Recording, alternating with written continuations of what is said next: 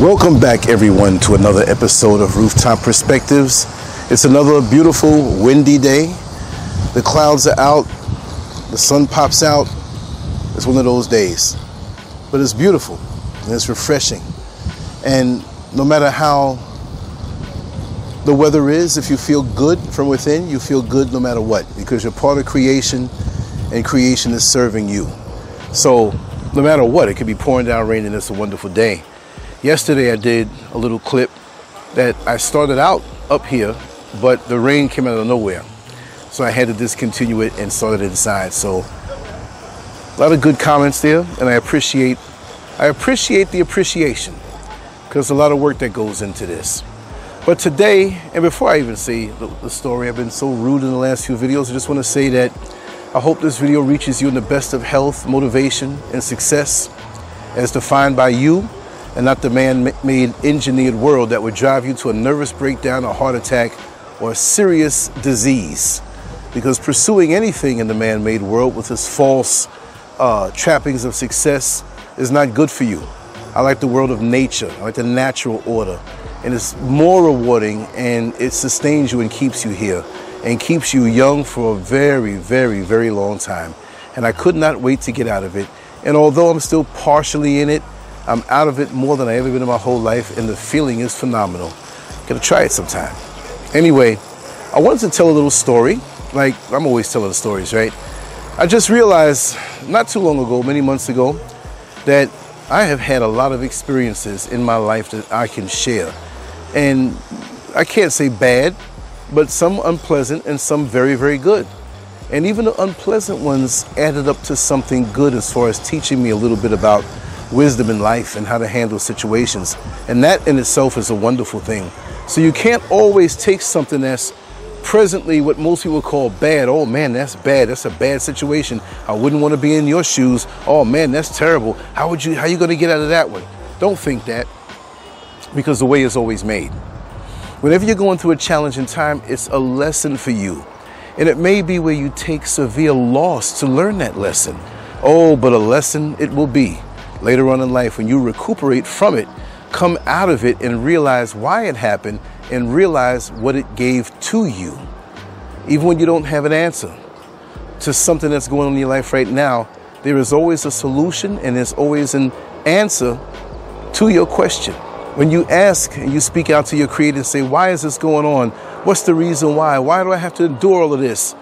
There's a reason, because when you come out of it, you'll realize how light you are, how gifted you are, and how you're put into a position to never, ever drop your guard and to end up in that position ever again.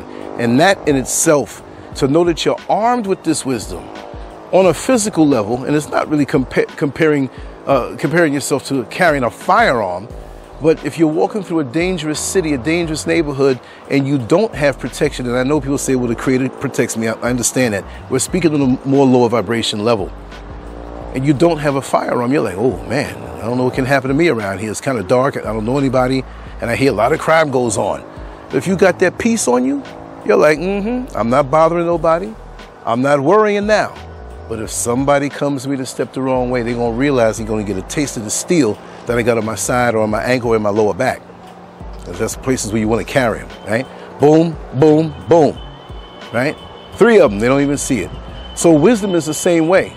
When you gain wisdom through difficult situations and you have the experience of going through certain things, it doesn't really scare you when you have to visit a place where you gained that wisdom before, because you've been through it already.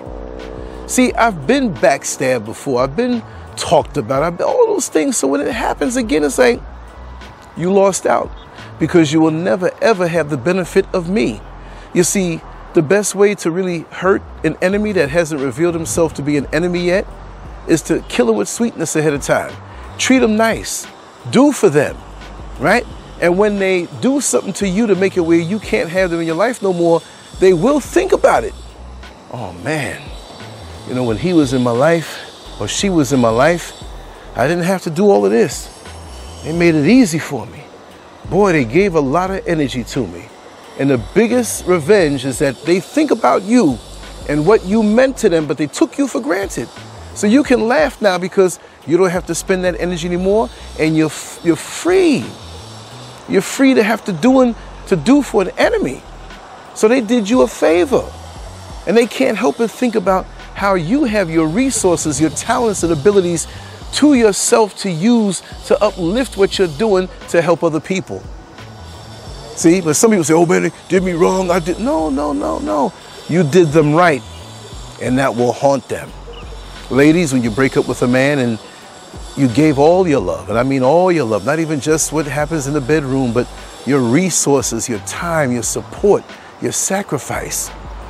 We have some young ladies out here who they work to keep their fiance or their husband in school, knowing that when he gets out of school, he'll be in a better position theoretically, because we know how the system is.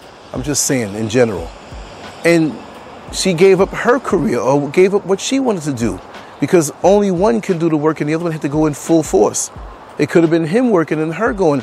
Same thing, it has happened. And at the end of the day, sometimes that man will leave with somebody else or just leave after you gave him everything to get him to where he is now. That should have been in a righteous mind was like, sweetheart, you sacrificed for me. Let me get this paper now and let me put you through school. Let me support you in what you're doing, right? It should be that way, but they don't. They go run off, and now what do you have for it? Nothing. It doesn't mean you shouldn't invest in someone or in your mate, but make sure that this person is not a wolf in sheep's clothing, right? So that kind of experience will arm you with wisdom that you never had before, that will help to guide you in the future. That when you see yourself going up a certain road, you're like, I'm not going to be paranoid and say this person's going to do the same thing to me, but I need more proof before I proceed with this arrangement. Instead of foolishly going in based on emotion and love and romance and I believe in him. No, you need to know. You need to know. And this is not what I really want to talk about, but I'll go on it for a while. These days, in the days of social media, we are so desensitized with the imagery of a handsome, strong man with a six-pack and good money and all of this stuff, or a sexy, beautiful woman, hourglass shape, anti-gravity breasts and hips and just gorgeous. And we flip through profiles and we see these photoshopped, altered images to make someone look good. They'll go to a mall sometime, a shopping mall, and lean up against a car that's expensive that doesn't belong to them and have their friends snap a picture. And you say, oh man, you're driving this car. You got it going on. But in actuality, they don't. And what's wrong with showing yourself as you are? You have less issues. You put yourself out there and try to make yourself look as good as possible on a worldly level, and now you're attracting the sharks who will damn near or damn sure test you. Because you pull them in on what? False pretenses. Let me be who I am. Let me be who I am, and who wants to come around me, let it be. If somebody smears my name and you believe it, even you miss out on the goodness that I have to offer you. And you have to think about that. Don't run down people and try to prove to them that what this person said about you is not true. They want you to jump through hoops. No. Is it true? What? Yeah, it's true. I'm a rotten person. Use that to keep these people away from you that will turn on you because they believe the hearsay of somebody else, and as soon as they get near you, they'll believe it again. No, I'm a rotten person. No, you're right. We're evil. Don't come around us. They're doing you a favor. They're keeping other entities away from you, and you get to keep 100% of your energy to yourself. Since house cleaning in my life, it has been so effortless to create my videos and run my website and do my writing and get a full night's sleep and never have these other influences that try to influence you to do things against what is ordained in your life. It's such a light feeling. I just never believed that I can get to this age. Not that I never believed it or never knew it. I knew I could. But when you go through years and years of rough times, you're like, will I ever feel that teenager lightness again? You know, when you're a young teenager, or even when you're 10 years old, and you can't wait to go out and play outside with your friends, and you wake up and you have this enthusiasm for a new day, and after a while, life hits you. You got mortgages and rent to pay and bills and car note and health insurance and aches and pains and A friend dies, another one breaks up with you, and you're like, the enthusiasm wanes. You see what I mean? And that's what we don't want to have happen. Let me just check with this shadow and make sure this thing is not my face, because the sun is popping out bright over here. But anyway, those things teach us. So when you're going through something unpleasant and you wish you didn't have to go through it, don't say that, because it's definitely going to make you stronger. Some of these people that you see out here as elders doesn't always mean, or older doesn't always mean elder. So a person can have gray hair, beard, and talk wise, and they may be a fool. Or you can have, look, a lot of my elders are 20 years old, 25 years younger than me, because they've accrued a wisdom. There's no timeline on the accrual of wisdom. We all have an opportunity to learn from the things that come into our life in an adversarial way that kind of chips away and hones us to be the beautiful individuals, the wise individuals that we are to be.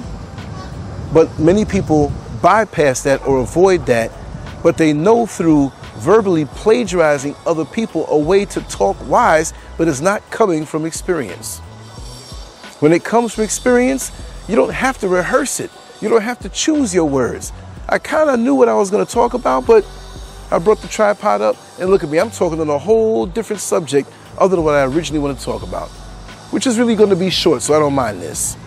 So even check the wisdom that comes from people's lips and see how they really live.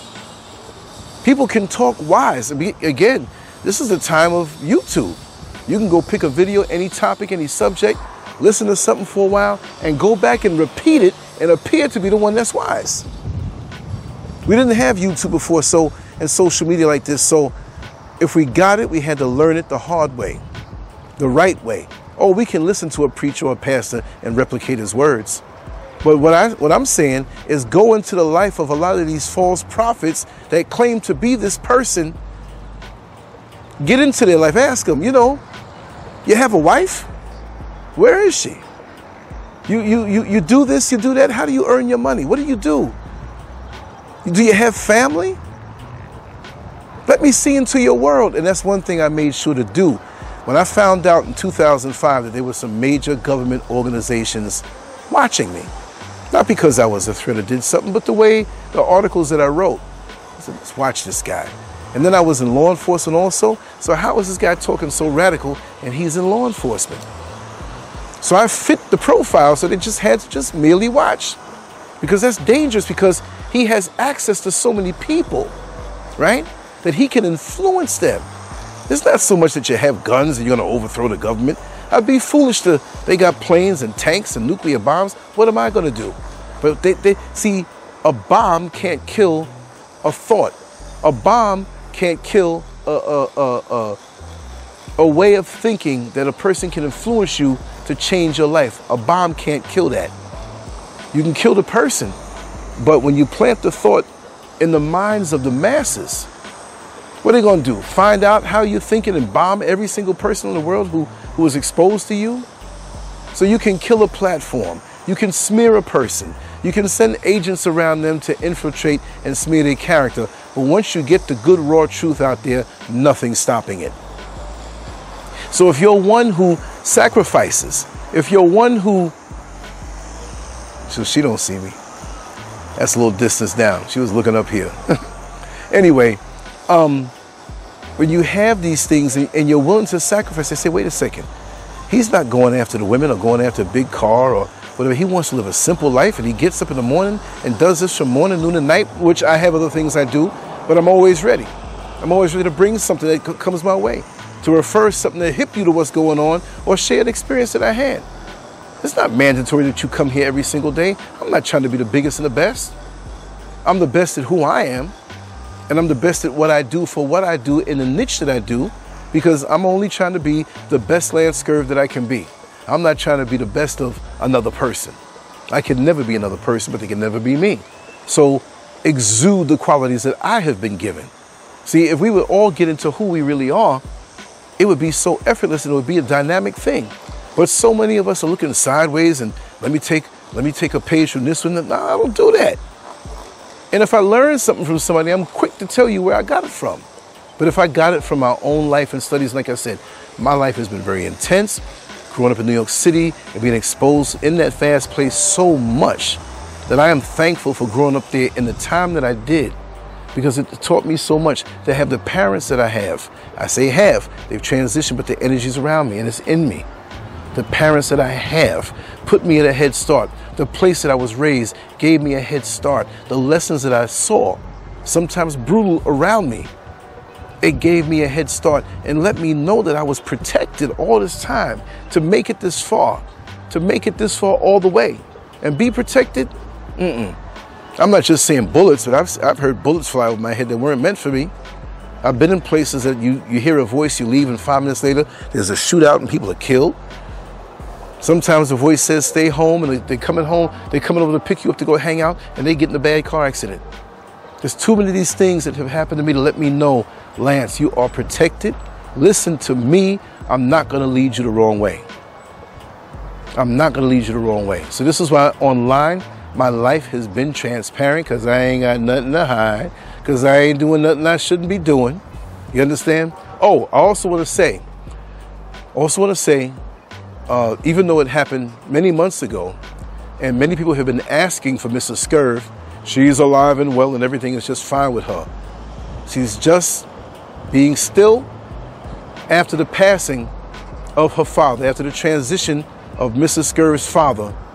She's like, okay, let me really meditate. Let me do this, let me do that. She'll be coming back soon.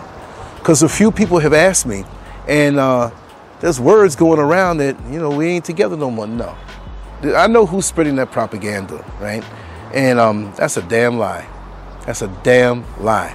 So I'm just clearing it up. Whoever's saying whatever or whispering and coming into the comments, where's Mrs. Scurv? And when I say she's mourning the passing of her father, then they take the comment down, shows really that the intentions was to spread or insinuate something.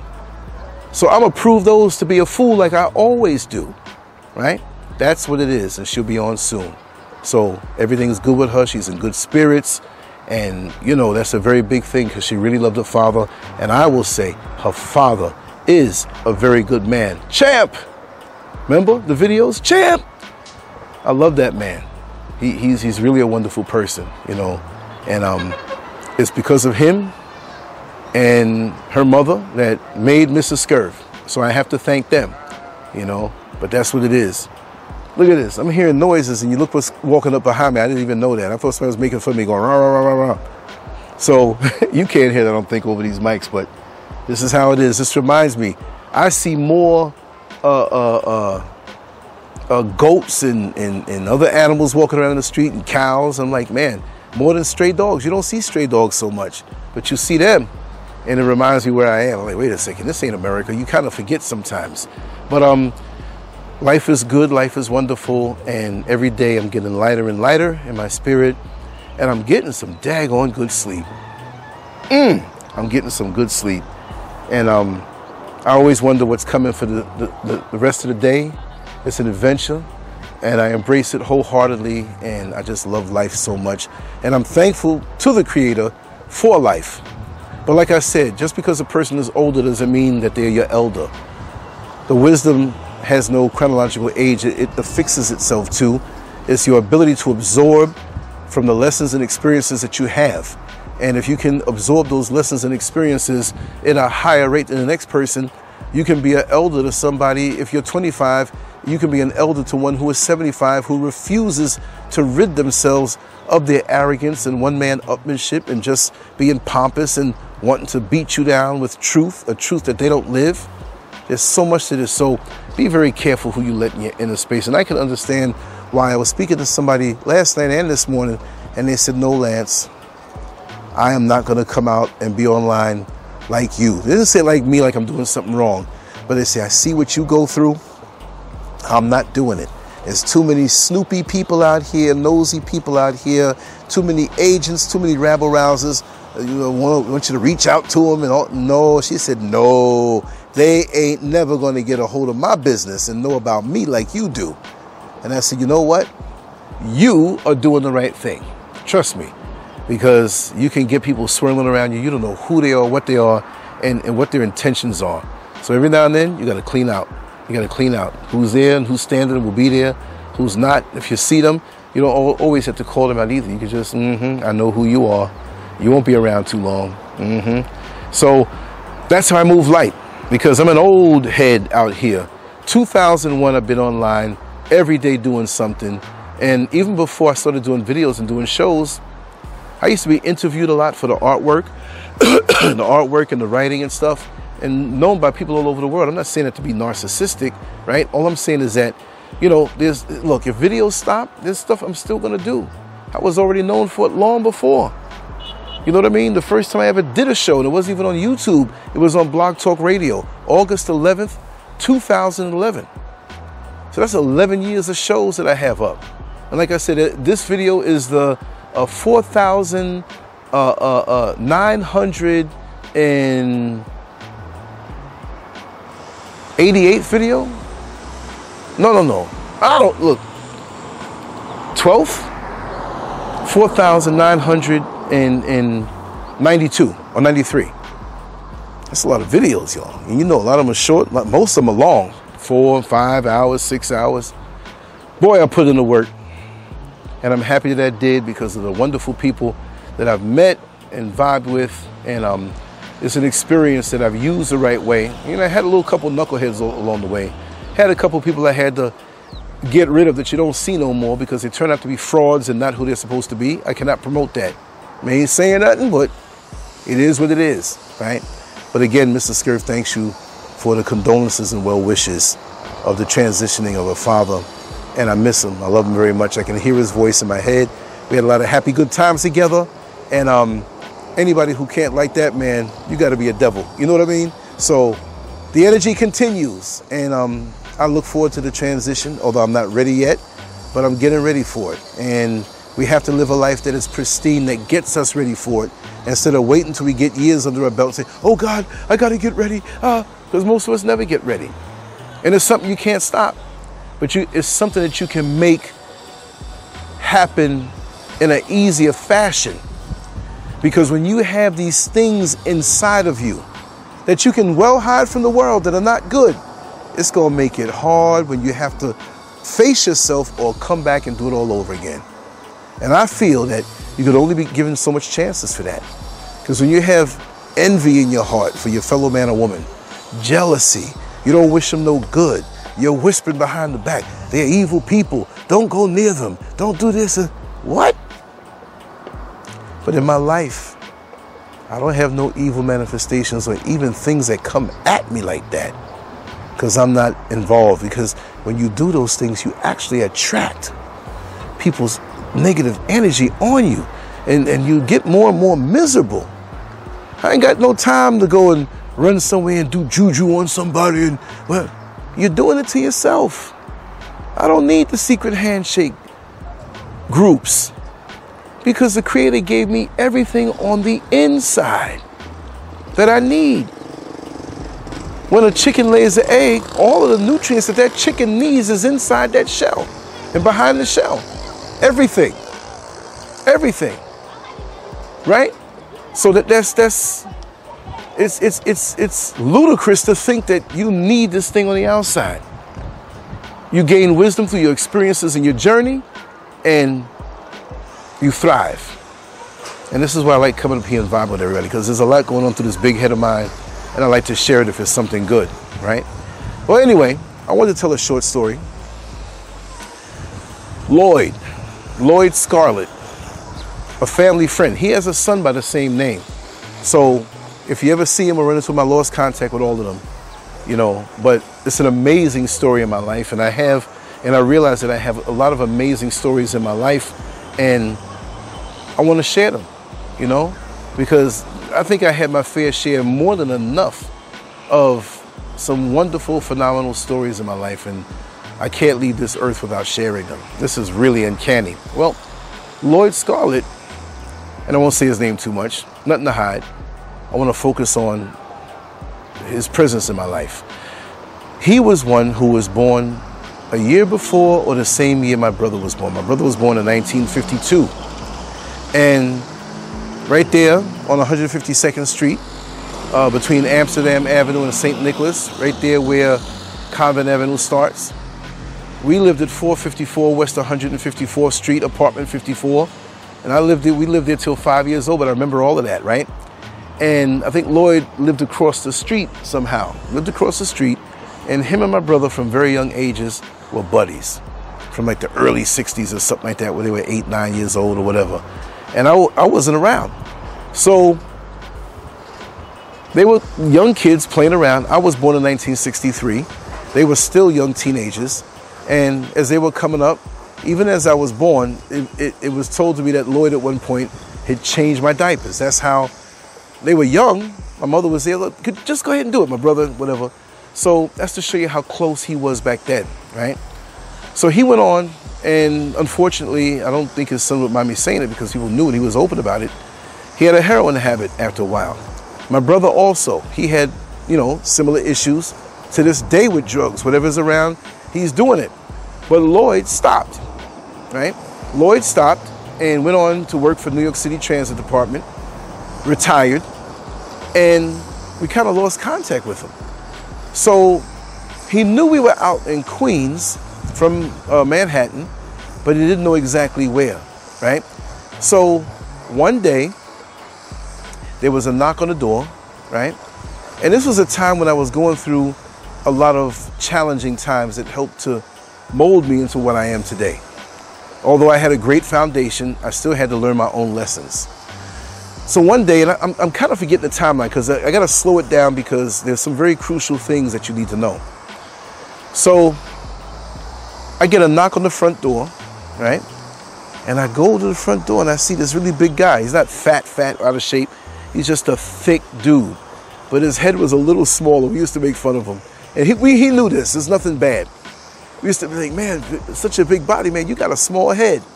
And he would always joke. And he talked real slow. I think it's because I heard he talked slow anyway before the time when he used drugs really heavy.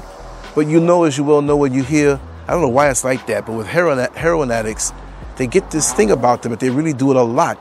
And their voice is almost like permanently, their lips turn down, you know what I'm saying? And I'm talking real slow. And if they're high on it, they just shut up. Yeah, man, it's like a whine. But with him, it wasn't a whine. It was just that he was talking slow. So I used to rag on him sometimes and tell these like slow jokes. He'd rag on me. I'd rag on him. We had Big Tie around the neighborhood, Carlos, Teray, Crackhead John, Crackhead Scrap, different guys in the neighborhood that, there was a camaraderie there. And this was like in the early 90s. And I mean, we grew up with it, but when Lloyd came around, it was like we embraced him. So I never knew exactly what was going on with him. I knew he was going through a rough time. I knew he had a fat retirement check that kept him up. But I kind of think he was messing with that stuff again, right? But not much. And he confessed to me that he would do it every now and again. But he wasn't the kind of guy to steal from you, take anything from you. Nah, he wasn't like that. He still had character. So at the time that Lloyd came around, I was in the process of renovating the house. And I was working and coming home and working all night and sitting up, ripping out walls and replacing this and replacing that. There's a lot I did not know. But I learned a lot because I'm a reader and I had my books. And anything I had to tackle, I learned about it. And I worked at Home Depot, so it was right there to get anything I needed. But this is before I worked at Home Depot, right? Home Depot in New York City wasn't around until January of 1994. So this is around 92, 93, mainly 93. And he knew electrical because he did the electrical for the New York City Transit Authority, right? And he's a guy in the tunnels running these, a lot of voltage running through these wires, but he knew his stuff. This guy was brilliant with electrical wires. An electrician, when he's doing housework, electrical work in the house, a lot of them don't even cut the power off because they know not to become a circuit or touch something that lets electricity flow through them. So here he is with live wires in the bare ceilings doing stuff for me, right? I'm like, my God, how could this guy know to do this stuff, right? So at one point, I had changed from fuses to circuit boxes because it was an old house, but that's irrelevant. But we did the stuff up in the other apartments that I was preparing to rent out. So he was doing all this work. We're getting to know each other again. And he stayed with me for a little while, a couple weeks, maybe like a month and a half, and did the work, boom, and disappeared. He just didn't disappear, but it was like, well, Lance, I got to move on. There's some stuff I have to take care of out of state. It's like, I'm going to come back and check with you. But the day he showed up, I really needed the help. I really needed the help to get the electrical done. I was scared of doing it, even though I read the books and understood it. But I bought the materials. I'd pay him. He would never take what I wanted to give him. He'd take a little bit. He'd say, no, man, I'm a member of the family. And hopefully your brother can get off of this stuff. And your mother, always very close with me. Always, your father. He'd tell me things about my family that I didn't know, nothing bad, but just little stories, little things. Your father was a bad man. He would not take nobody messing up around women around him or disrespecting anybody. He'd step in. He said, let me tell you something. He said, I saw my father or your father knock dudes out. I'm like, my father was like short guy, 5'6", whatever. He was built like a tank. He was built like Mike Tyson. If my mother wasn't taller, because she got older and she kind of like not shrunk, but it made me a little more lanky. And people say, oh man, Lance, you thick. If I had just my father's genes, I'd be a straight tank. But I got a blending of both of them, physically and emotionally, mentally, spiritually, and I think it's a good balance, because my father and mother complemented each other, where one was strong and the other one was not as strong. I won't say weak because they were not weak in any way. So he told me some stories and stuff and some funny stuff, right? But when the job was done, he left. He had to go, and we had a lot of good times. So the other time now, he showed up when my mother had her second stroke, right? And that was in April of 1994. The first stroke was in July of 93. And strokes take the best part of you, from what I heard. So if you have a wonderful speaking voice and you can speak well, that takes that. Whatever your ability is, it kind of takes that first. I don't know whether that's the dominant part of your brain or whatever, but it messes with you that way. So she had such a wonderful speaking voice. And as you well know, she sung opera. She sung everything beautifully. Didn't have to scream. The power in her voice from the diaphragm. And I know a lot about that, but I can't sing, right? But I use my diaphragm to talk a lot. So that's where my verbal abilities come from as far as the power is concerned. So she went through a period of just kind of wanting to be away from everybody, because she was ashamed that sometimes she would stutter and everything like that. But once she had the second stroke in April of 94, she was brain dead, right? And all of a sudden, I'm dealing with her in the hospital. She's brain dead. She's on that machine. And I had to be the one to make that decision, right? So I'm there. A lot of friends not around me. A lot of friends abandoned me. I learned about a lot of things in life. And some of them are still my friends now. We understand, and I understand too, because death can be scary to people. They're like, somebody dies, and ooh, they see their own mortality. So it's not an attitude sometimes. Sometimes people see that, they don't know how to handle it. But you have to handle it, because you're in the eye of the storm.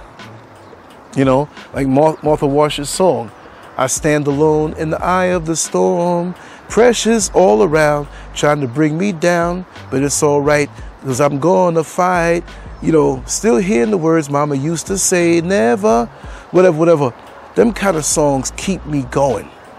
And I'm a person who always associates a song with a person.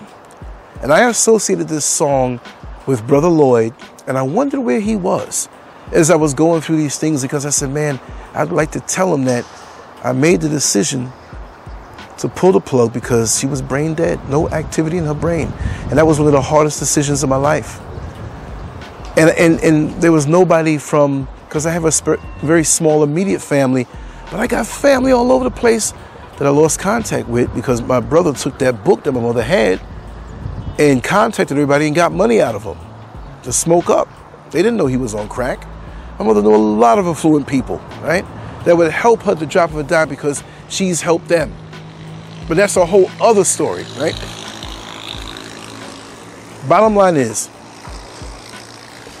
the song that I associated with Brother Lloyd at this particular time in my life, which was really not a dark period, because even though it was like this, there was still a little joy that was provided to me by the Creator to keep me going, like just enough oil to keep the engine going. And the few that were around me, I have to give them credit. Brother Carlos, Big Ty, Teray, even John, who smoked a little something, but he was a master carpenter and helped me do work. And Mike, who did a little something, he smoked a little something, but he was always there to help me. These are guys who were in the neighborhood, and although they did what they did not steal. So when they tell you, oh, all crackheads steal. They grew up in the neighborhood, and they had love for people, and it was like, listen, just give me work. You know what I do. And the one there, Mike, he had a check from the military, a big one too, that sustained him and kept him, and his family would divvy out enough and never took from him. So I know all kind of situations in life, and I don't know what happened with John, but maybe he's not with us, but he was a Vietnam veteran. Mike had been in, he was locked up in Turkey. He was telling me some weird stories, some military stuff when they got him, and but the guy, I heard he passed away, and man, they made for some good times. I have a picture somewhere, Mike. I'll upload it one day and show and talk about the people that have passed through my life, right? But let's get to this point, because now we're going to buckle your seatbelts, because this is where it gets to be really fabulous.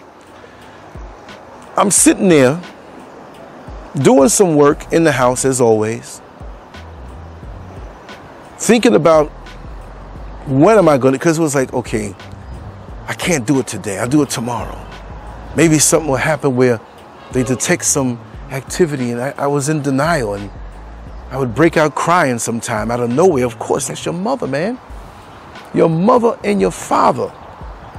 My father had passed away 4 years before, in November 1990. And I had my mother there, and his condition deteriorated, so we saw it coming. But with her, and she had to go through so many changes, and with me trying to fulfill or fill his steps as much as I could, or fill his shoes as much as I could, these are some of the factors that helped me change my life, because I saw how important it was to straighten your life up. Because y'all know, I was living wild with all these women and doing all this stuff. And that's one thing. In the middle of all of that, I broke up with my old girlfriend. It was a very nasty breakup. So I was in the valley of decision, and it was like I was thrust into a whole different existence that maybe I didn't feel I was equipped for. I never thought that, but I questioned myself. Sometimes in life, and I'm speaking from the heart, y'all, we have to be strong for others, but deep inside, we say, am I really ready for this? And I had to question myself at that time. I didn't doubt myself, but there were times when I said, am I going to make it through this, all of this emotional pain? So I'm sitting there, and the song came on. The song that in my mind I had assigned to Lloyd. It's a song by the Whatnots. It's spelled Whatnots, W-H-A-T-N-A-U-T-S, the Whatnots. And the name of the song is Help Is On The Way. And every time Lloyd came around in my life, help was on the way. It was him.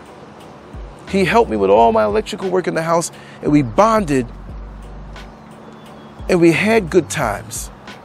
Because even at that time of that major breakup, which was good because that lifestyle I was living with a woman that wanted to see me with all the women and bringing home women, that was not good.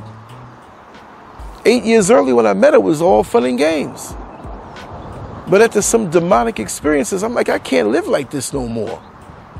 I wasn't raised this way. Yeah, I had my fill of it. Anything that you could think of a man doing with 2 or 3 women, I did. And some. It was like it was messing with my sanity. So it was good that this happened. So Lloyd was around for that. But he also, the song came on the radio. And I was sitting in my living room. My mother was in the hospital on a machine, brain dead. There's more to the story than just that, but I'm telling this from the standpoint of Brother Lloyd. And it gets even more spectacular. I'm taking my time telling this, y'all. Hang around, stay with me. Your mind is going to be blown. So, but the first time when he came around, that song used to always play on the radio, and I taped it. And I used to play it a lot. And I would play it sometime on my system, and I would look at Lloyd. And he loved the song. And I said, man, no matter what, Lord, this is going to remind me of you. Help is on the way. I needed help, and I didn't know where I was going to get it from. Money was low. I was working, but I had to fix this place up. And you rang the bell out of nowhere. Help is on the way. Matter of fact, I'm going to title that, this video that. So, y'all don't know.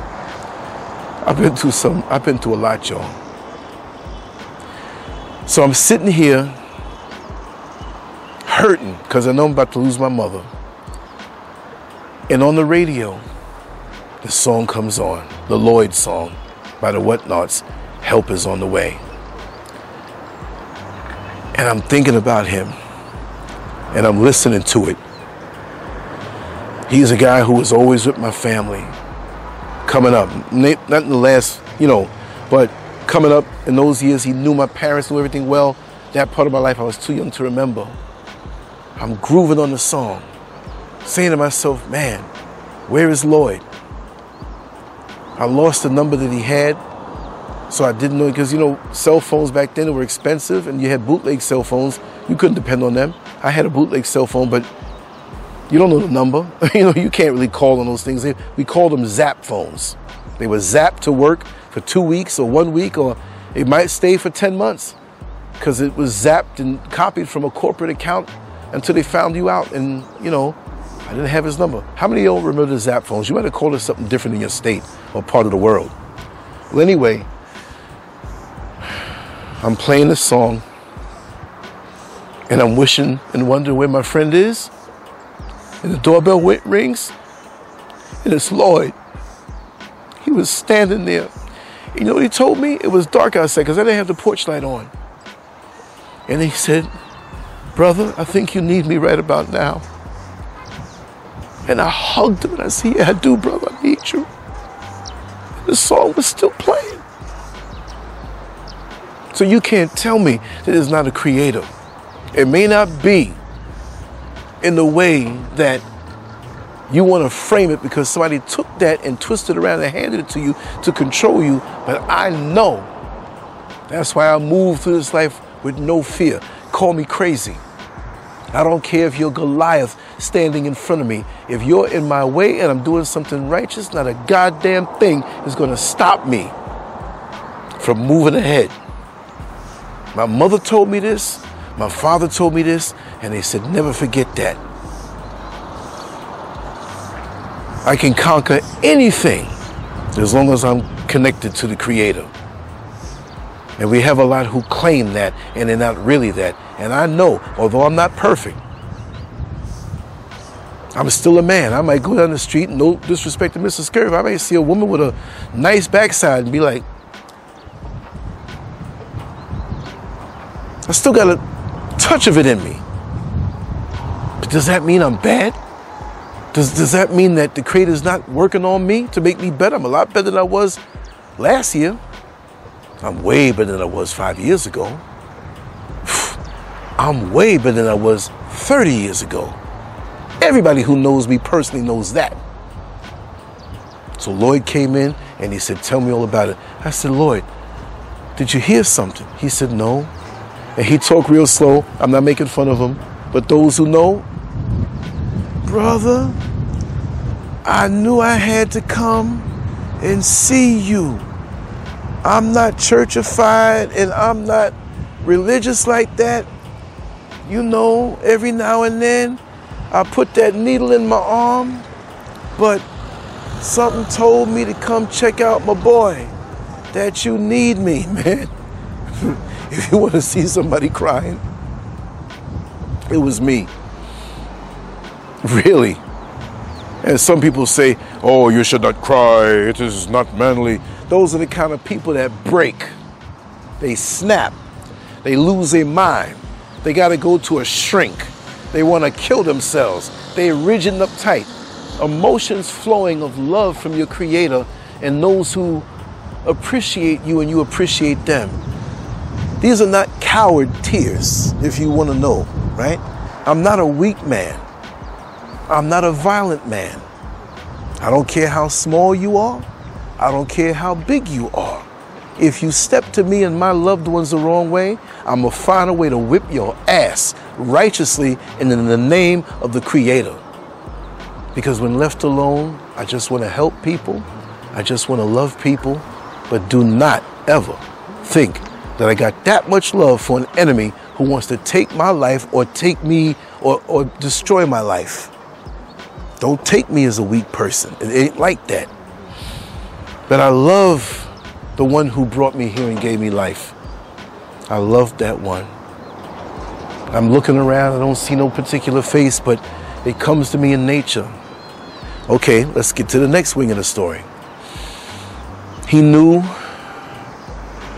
that I was very, very much alone in many instances of things that I had to do to deal with that situation.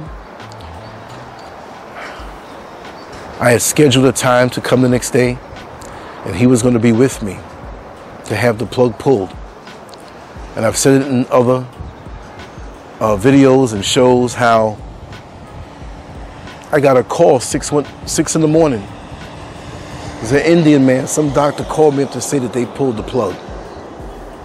You mean I couldn't be there? You robbed me this chance. You do something like that. I could have held my mother's hand. I felt her soul was trapped while this artificial machine kept her alive, and me in the hopes. I couldn't be selfish. My mother always said, if I was in a situation like that, Lance, let me go. If I can't come back and live some type of dignified life and I'm gone, let me go. And I can hear my mother's voice right now in my head. I'm good with memories and voices and things, and it doesn't haunt me. I'm glad I can hear these things in my head when I want to. I can hear my father's voice. I can hear countless other people's. Friends of mine, their mothers and fathers. I mean, I can't. I'm like a recorder. I remember this stuff. So I cried so hard, and I was angry, and I was about to go do something really bad to that hospital. This is not even tough talking, because how cold can you be? I was so out of it. People, oh, you could sue them, and I just was out of it. All I know, I wanted to go up in there and go to a friend's house that has the hardware and roll up in there and just clean off the whole floor. I was so hurt. And this is what makes me want to speak up when other people can't speak or whatever, because I know what it's like to feel alone and just to be in that place. So anyway, Lloyd helped me. I had to identify the body. I had to do all these different things. And Lloyd came with me. At certain points, I just had to put my head down. I said, Lloyd, I'll look, but I was worn out. And the other changes of having many friends abandon me in that crazy world that I was in, they were gone. When the good times stopped, they were gone. All the sex parties and orgies and freaky women that I knew, they were gone. There's a couple that stayed around thinking, okay, he gonna get some money, so I need to be around him. This is real. I'm telling y'all. This is not even the most amazing part of the story. Lloyd helped me with that. Helped me touch up some things in the house, because there were still other things that needed to be done. And he told me again, Lance, my work is done. Are you okay? I said, okay, I'm okay. He said, listen, I'm not asking you for nothing, brother. Just make sure that you can cover me on a flight to Florida, because I'm going to be living down there. I was like, Florida? What you going down there for? You know what I mean? He says, it's so much better than up here. And I'm not struggling with this thing that I like to do, but it's better for me. And I'm like, listen, man, Florida's crazy. They got just as much of it down there than anything else. So he says, no, it's better for me. And I'll explain why. So about a week or so went by. He left and took care of business and whatever. And he swung by. And I gave him the money for the ticket and everything. I think he was going to try to go standby or something like that. And he wouldn't take it and go do. He went down to Florida. And I knew, because he told me. He's like, listen, I don't have to do this thing all the time, but every couple of weeks. And I knew that. We got close. So he called me when he was down in Florida and said, yeah, how we have to be in contact. But I'm notorious for losing numbers, y'all. So I tried to call him or something, or look for the number to call him a couple weeks later. Couldn't find it. I was like, oh man. So I lost contact with Brother Lloyd, but the story doesn't end. He's in another state. I'm living life, having children. And it came to a point in late 2000, I decided to sell my house. And in early 2001, we moved to Florida. And in moving to Florida, I had investigated different jobs down there. And I had settled on one that I knew I was going to get in corrections. I spoke to the person who was a recruiter. We had a camaraderie. He basically is like, listen, when you put the application, as long as you pass the background investigation, the physical and everything, don't worry, you got the job. I felt so good about that. I was working at the People's Court TV show, crossing over with John Edwards. He was a big John Edwards fan. I was still working there before I left. I was doing both of them and some other TV shows that the agency that I work for, Charlotte Hitchcock, she's a politician in New York right now, and a lawyer, right, entertainment lawyer. So I've had connections that I've been blessed with to tell all these stories. And I never realized it because I thought everybody's story was fast, everybody's life was fast. See, when I say fast-paced, it wasn't fast-paced out in the world with drugs and the women, yeah, but nothing hurt myself. I took care of myself. You know, a little junk food every now and then, whatever. But even then, women were my drug, and I relapsed a lot. Because of my brother being on drugs, that would never appeal to me. I saw the results of it, but I ran into it. I'm not saying women are bad, but for me, women were an intoxicant because I'm very sensitive and that was my thing. Very intoxicating to me. And you know there's an abundance of women around here, right? So, buckle your seatbelt because this is the most amazing part of the story. As if it's not amazing. When he was at the front door about to ring the bell, the song was on, and he was out there already. How did that happen with that kind of timing? How did it happen the first time? Okay, we're down in Orlando, Florida, and I have to go back and forth, selling my home, and the inspection, and they found some things that had to be changed. I had to fly back up to New York and change them. That's another whole story. So whenever you want to hear that, remind me and I'll tell you about that one. It was nerve-rattling. But we got the house sold April 5th, 2001. I'm not in corrections yet, but I began the different background checks, the tour of the facility to see if you want to do that job, the physical stuff, but they didn't do it all in one time, one period. They did it this month, this way, this month. So from February, I had to fly back and forth, get an apartment. Funds were going low. I knew I was going to get money for this house when it was finally sold. April 5th, I had to fly up right before then and go to the closing. And that was a day when I left the closing. It was in Lower Manhattan. And I looked back at the World Trade Center and I thought to myself, or wondered, will I ever see these buildings again? It wasn't me being prophetic. It was just, that was a thought. But it came to me, you know, and when the buildings came down, I was like, I picked up some energy or something. Who thinks that? As a young child, I watched those buildings go up. I think it finished in 73 or 74. It started in the late 60s. And my father was telling me, yeah, you see that building's going to be 110 stories high? And I'm looking at it. And then I looked at it one last time, caught that flashback. And when it came down, it freaked me out because I was in the Academy for Corrections in Florida, right? So, and I have a lot of stories like this to tell. It's not just philosophical stuff or battles from the past and all that stuff. So, I'm down there finally. The background stuff is not done yet, so I'm not working yet. I started corrections on June 25th, 2001. No. The 26th. I started at the bus company on the 25th of June, years later. It's funny how those two dates, you know. So, finally I was accepted and I had to go and do shadowing where you go. You're not in the academy yet, but you're in there watching and seeing. You're getting paid now. And then you go to the academy, and then you come out, if you get certified, and do your work. Boom. Remember that part. So before I was shadowing in the jail. I had to find something to do.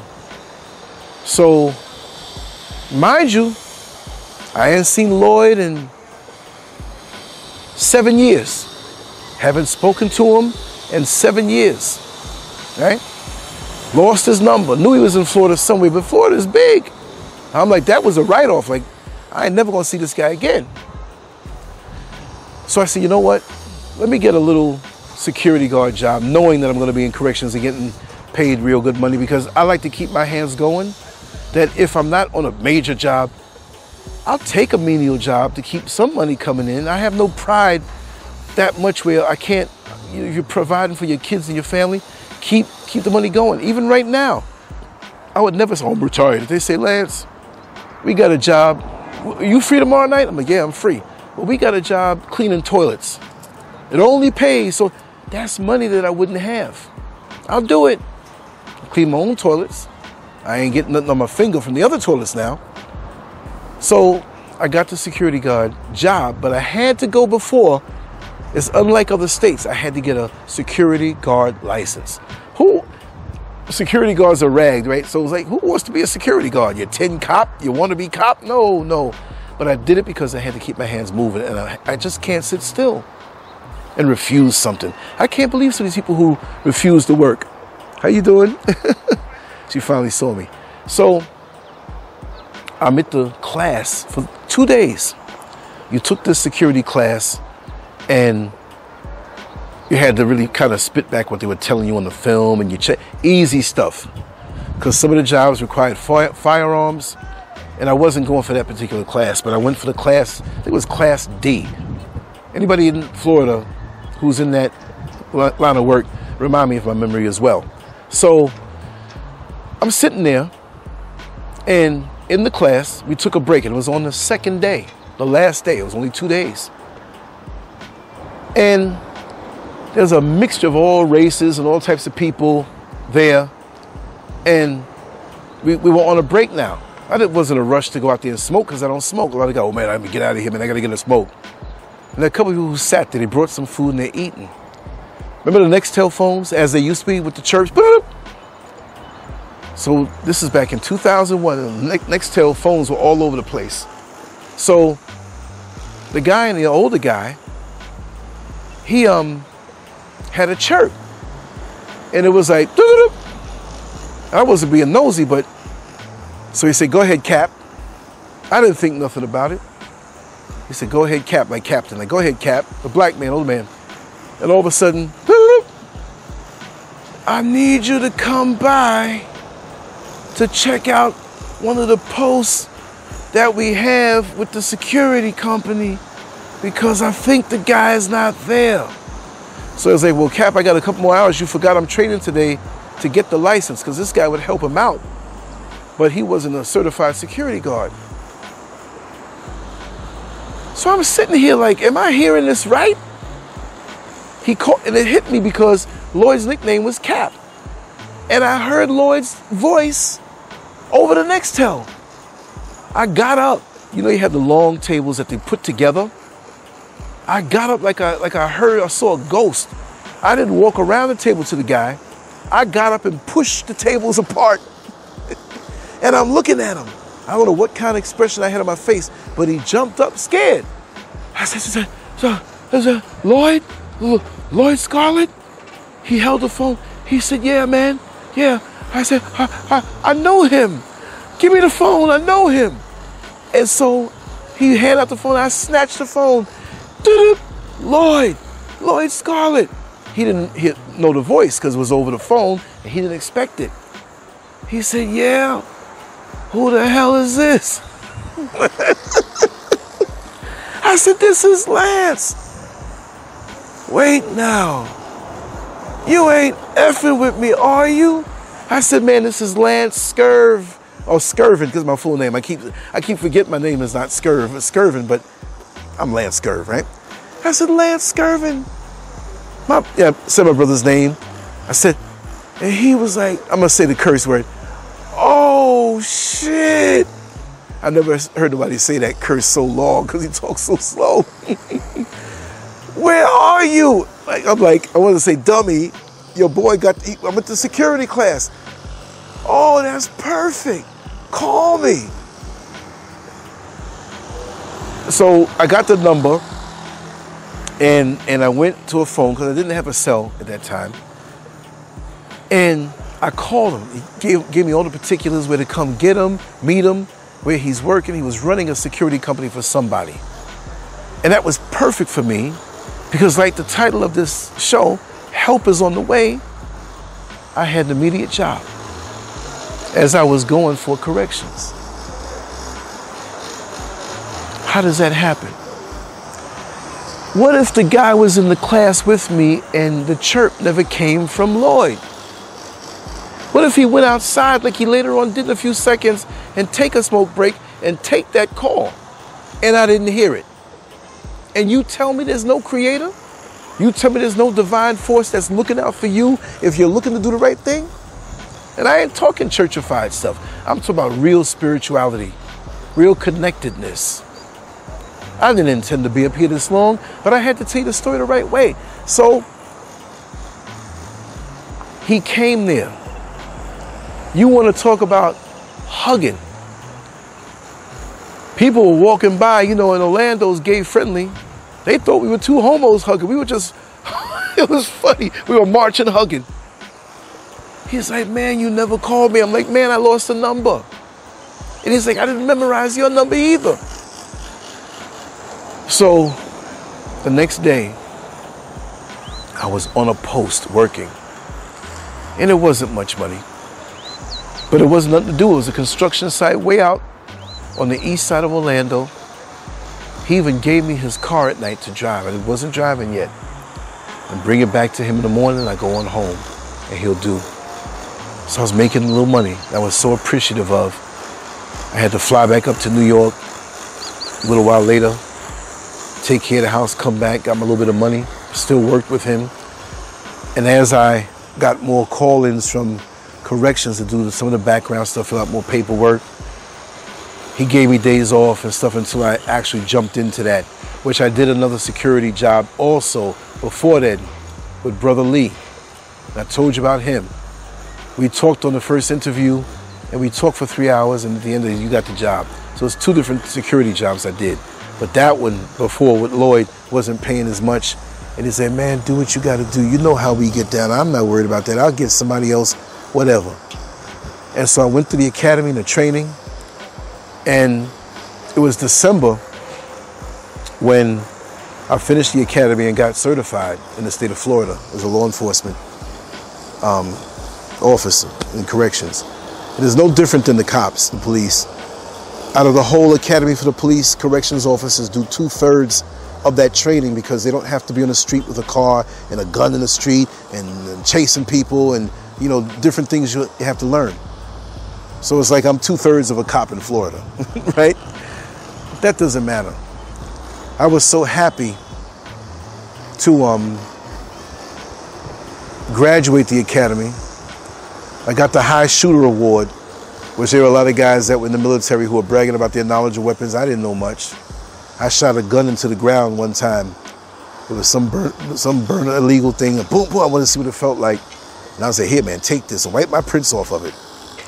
But I had no experience with weapons. And they say one who has no experience but learns it properly doesn't have the bad habits of someone who has been doing it for years and they fall into bad habits. And there are many drivers who can't pass a road test because they got into bad habits. They're not as good as they were when they learned from the book, and I want to make sure to get this license. So I did good that way. And even early on when I was in the academy and training and we did the range every day, the SWAT team was amazed at my shooting skills. And I can get more into detail. That's just a footnote. I'm kind of thinking open. And they were like, listen, do a year in the jail. You come out, you need to come with us. You're not even going to be a regular cop. We're going to put you straight in the SWAT team. I didn't want to have anything to do with anything on the outside, But I think it's weird because they're like, man, you get the weapon out and on target, you fire off 2 or 3 shots before they get it out their holster. because I took it serious. This is life and death, so you have to train a certain way. And I think it's my love for boxing, because I love the shadow box. I'm not going to say I'm good with my hands, but I love the shadow box. But the weird talents, the weird combination of talents that I have, like me drawing with detail. When I looked at the target, the bullseye in the middle, it looked this big because I'm so used to drawing with, and then I punch the thing, whoop, lift it out, you know, get on target. All of that made it where the speed, the accuracy I had. And they were amazed. And these other guys who were like, you're lying, you got some kind of training. I said, no, I don't have any training at all. You know what I mean? Amazing time in my life, and I learned a lot about myself. So I graduate. I call up Lloyd. He was so happy, you know, and I knew I was, you know, we got it. We got everything. We knew we passed, but they're going to have the ceremony. So he told me, he said, listen, let me know, it's next week sometime, I want to be there. And I said, Lloyd, I want you to be there. You're like family to me, and you have to be there. You've been there for me so many times. Help is on the way. Well, I called him to find out, or let him know when the thing was about the ceremony. And his son picked up the phone, or somebody picked up the phone and said he passed away. Some people come into your life to help you over things and to move along things. Even if you don't have your mother at the time, or your father, or a loved one, there are people, or a combination of people, who will come to you in your life to help you get over a hurdle. Not to do it for you, but to show you I'm here for you. And the cosmic debt that you have to the world is to be there for somebody else. You're not looking for money. You're not looking for sex. You're not looking for status. But help them. Be that angel for them, as Lloyd was an angel for me. I think he was about 52 when he passed away. And I was much younger because I was 38 years old then. But here I am at 59. Next year in April, going to be 60. And I lived 7 years longer as far as the chronological years on earth, but yet and still he was always an angel to me. So this is why, for me, I'm not inviting users to come to me, but as much as I can, I try to do for others in a way where there's no fanfare, in a way where there's no cameras, or I'm going to take a camera and try to make myself look good. I can do that, but I don't do that. Sometimes the people that I help in whatever way I can, or encourage or motivate, don't even know what I do. Until sometimes years later, I get a comment or I get a call. I knew there was something about you. Lance, you're the guy who, you know. It's like, wow. So I'm going to go play this song now. I thank the Creator for Brother Lloyd being in my life. And I want everybody who's watching this, who has a good heart, to throw good energy to him, wherever he is now, wherever his energy is now, along with my parents. And there's a lot of times that people have come into my life, sometimes to destroy it, but there was always someone who showed me the way and helped me out of a disaster, like Brother Lloyd. Brother Lloyd and everyone here, salute to my brothers and sisters. I love you all. You don't know the amount of people who have come in my life to help me, and I'm not going to let that down. I'm going to do what it is I'm supposed to do with no fear in this life. And I mean that. You just don't know. That's all I can say. Much love to my sisters. Never be discouraged. You will feel it sometime. You can always call me. My number's all over the place here. That's what I'm supposed to do. Whatever you share with me, I don't tell anybody. It's between me and you. And I could not have come this far if it wasn't for a Creator that loves me, even when I didn't think anybody loved me, to encourage me to go higher and provide a way as long as I make the effort and as long as I seek truth in the right way. I didn't always live properly. Broke a couple hearts. Didn't know. But nothing I did was out of venom. I don't hate anybody. But all I say is that I'm thankful to be here, and I submit to all laws of the righteous, and I will not move in fear from anything that manifests in my path. You come my way, I'm going to run right through you, whatever it takes. And I mean that. So that's just a little piece of a story that shows me that no matter how much you think that you're on your own, no matter how much you think that there is no way out of a situation, there's always help on the way. There's always help on the way. And I'll leave it at that. Help is on the way.